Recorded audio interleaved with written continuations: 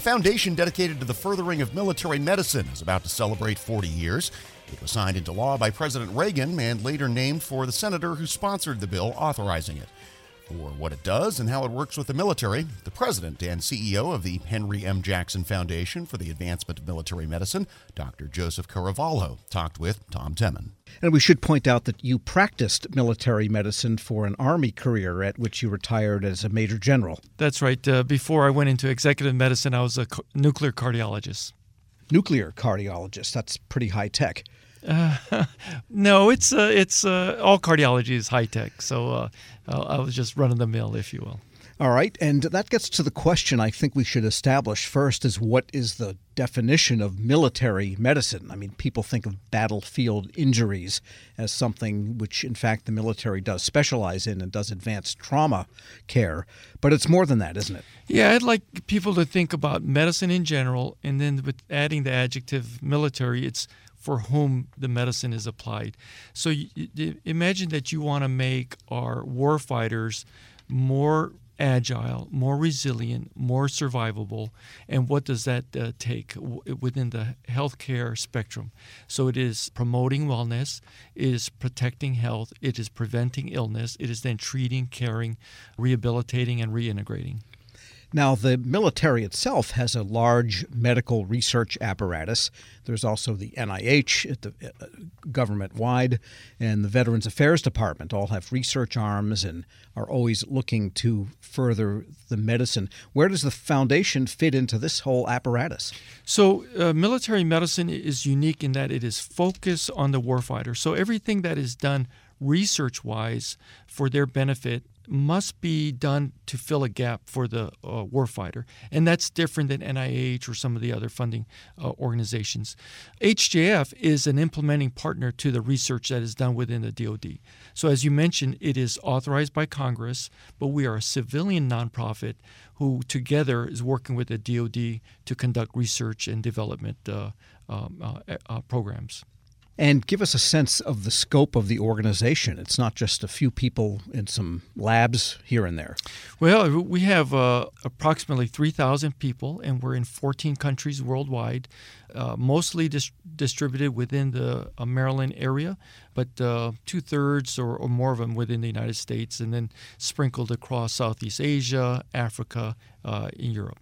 And before we get to the research itself, how does it get conducted? That is to say, does the foundation employ staff that are researchers in laboratories themselves, or do you funnel grant money to academia, for example? Yeah, so probably a good time to tell your listeners that the word foundation was given to us by Congress, but it's a little bit of a fake out now because people think, well, if you're a foundation, you're granting money to do research.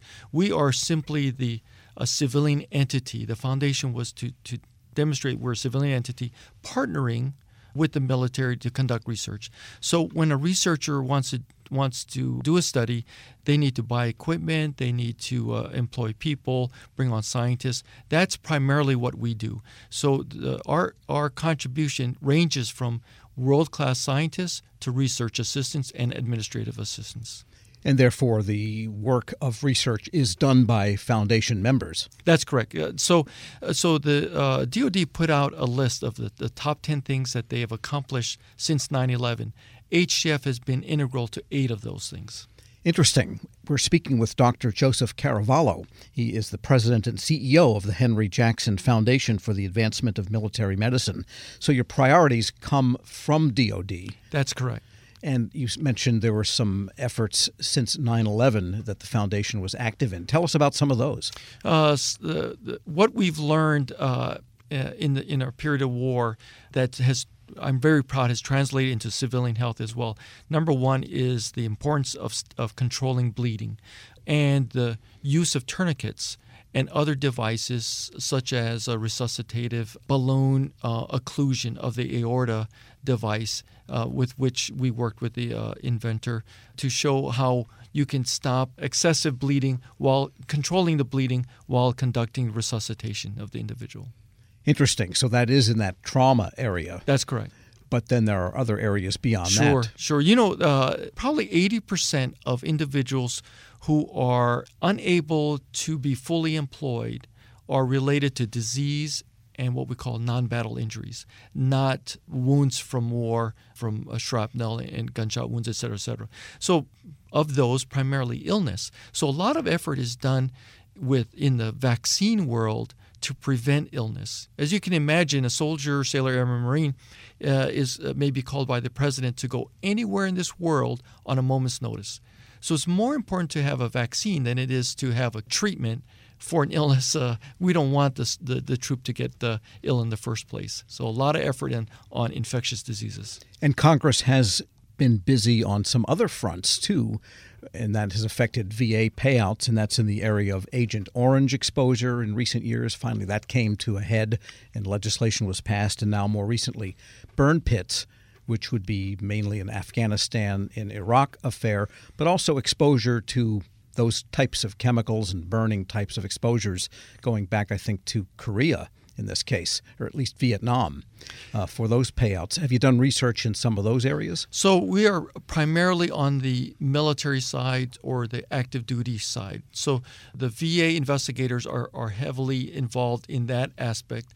After the fact, as we see that, the DOD is focused on how can we prevent such things, such exposures, such illnesses associated with those in the future. And that's where we're involved. Got it. So what are some other projects going on of interest?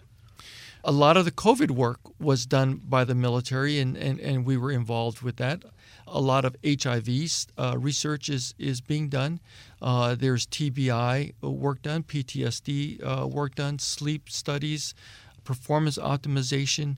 It really is a cross-cutting. Anything that can help a warfighter that you might imagine is in there.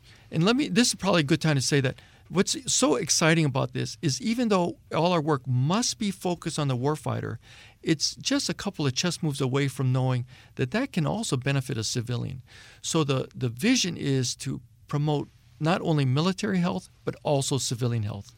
Right. There have been examples, for example, of VA working and different organizations working with groups like the NFL because head injury is head injury regardless of the source. That's correct. What's unique about that, though, is the trauma to the brain can be cumulative and impactful with a long-term bad outcome possible.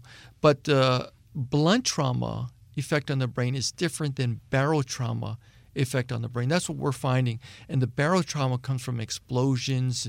You can imagine someone who's trying to breach a dwelling or using a bazooka-like armament is a different pressure on the brain, and we're finding that's different. So we look at it differently. And so that kind of research can actually affect how training is done, too. It's not just warfare per se, but training, you're also exposed to these kinds of pressures and dangers. That's correct. In fact, another 80% rule is 80% of TBI, or we say mild concussion, occurs in training, not in deployment.